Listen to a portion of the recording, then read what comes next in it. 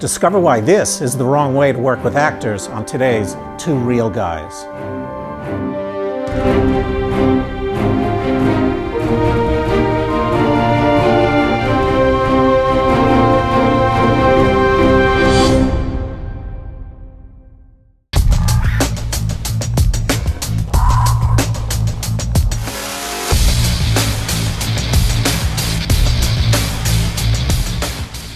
Welcome to Two Real Guys. I'm Norman Hollyn. And my name is Larry Jordan. Working with actors, whether professional or amateur, is the heart of every production. There's a right way and a wrong way to work with actors. We're going to go up on stage and we're going to show you both. I wish I'd learned this 30 years ago.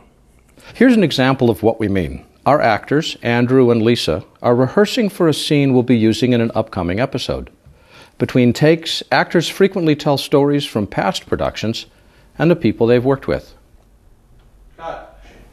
What makes me crazy is when a director doesn't give any direction until after they've shot all the wide shots and are getting ready for the close-ups.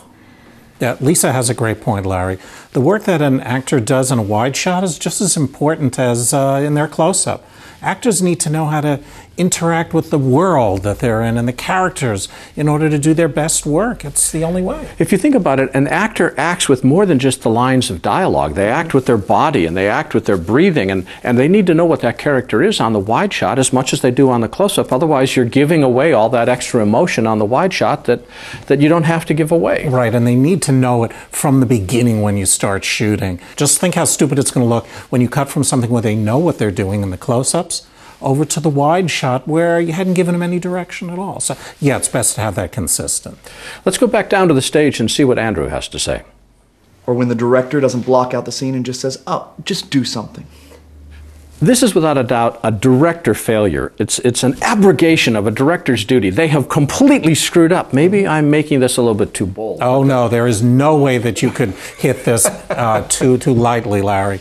This is horrifying when we do for actors. Because an actor is the whole goal is for them to tell what your story is. And if they don't know what the story is, how do they fit their acting in? You need to give them a sense of the boundary, the environment in which they're playing. Now, that doesn't mean they can't collaborate and can't make it better, but a director has got to come in with a clear idea of what they're doing and how they want it to look. That's right. Would you tell your cinematographer or your lighting cameraman, just do something? No, you'd get a very different character, a very different story. So why would you do that with an actor? It's the same thing. Another good example is you have an electrician that wants to wire your house. You don't say wire the house. You say, I want this done at this point with this result. Now the electrician can come back and say, we got to tweak it a little bit, but you're going to come in with a very specific plan. It is no different when you're dealing with actors. Right. Give them a plan within which to work. Mm-hmm. It gives them a playing field to work on. And that actually increases creativity. It doesn't limit it. So let's go back upstage and see what Lisa has to say.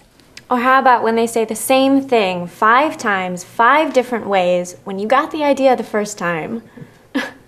The fastest way to kill a performance is to overtalk it. And you constantly repeat directions, constantly, and it undermines the actor's self-confidence. And I'm going to assume that you cast these people because they're good at what they do and they're smart people. They're not stupid. So why would you say the same instructions time and time and time again? What though if the director likes listening to their own voice more than anybody else? That's a good opportunity to go home. Because you know you're not going to get a good film out of it. You're not going to get a good project because it's not about the work. It's about the person. And you also have to remember the director's not there to act. The director's there to direct. The actors are there to act. So give them the instructions and step back and let them do their work. Right. Let's go back to the stage and hear what Andrew has to say. Or when it doesn't matter what you do, they just love everything you did. Now, there is a reason for a director to say, let's do it exactly the same way twice. You're doing a protection copy, and you want to have a good take in case something goes wrong with the first one. But most of the time, if you don't like it, give them reasons why you don't like it. Actors need guidance in how their performance is going to fit into the overall story and the overall project. And if you love everything, that's no guidance at all. It would just be like saying to any other member of your team, as we just talked about, just go do something. I love it. It doesn't matter what you do. And they'll quickly lose confidence in you and their ability to work with you. Because you're a sounding board for the actors. They want to say, does this meet the story needs? And the only person that understands the story is the director. Mm-hmm. Well, there is, in fact, the word direct in the word director, so that you are hoping to direct that ship, to direct the entire creative industry. Let's go back to the stage and see what Lisa has to say. For me, the worst is when the director can't describe the story, which means I don't know where my part fits in. It's all about story, and the actors are discussing the story and presenting the story and emoting the story and talking the story. And if they don't know what the story is, then they don't have any ability to get their work done. Yeah, they are really desperate to learn their story, their character's story, or they're going to supply their own. And you know, if the story is not the same as yours, that could be disastrous for the whole movie. I mean, can you imagine 4 actors on stage and every one of them's acting a different version of their version of the story? I have seen that, Larry. I have seen that. And then later on, as an editor, when you get into the editing room, you have no idea how to shape the scene. You have no idea what the story is. It is a disaster waiting for someone to just, you know, poke a stick in it. It's right. done. Sometimes it doesn't even wait. Sometimes it's just a disaster from the top. We'll be back with a tip right after this. When working with actors, don't show them how to act, don't tell them how they should feel. Instead, show them how their actions relate to the story. Then give them business and blocking that allows them to express those emotions that you want the audience to feel.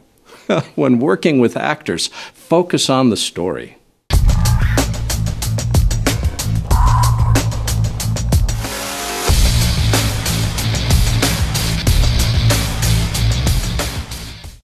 Getting good performance from an actor, Larry, it's no more mysterious than getting good performance from any other member of your creative team.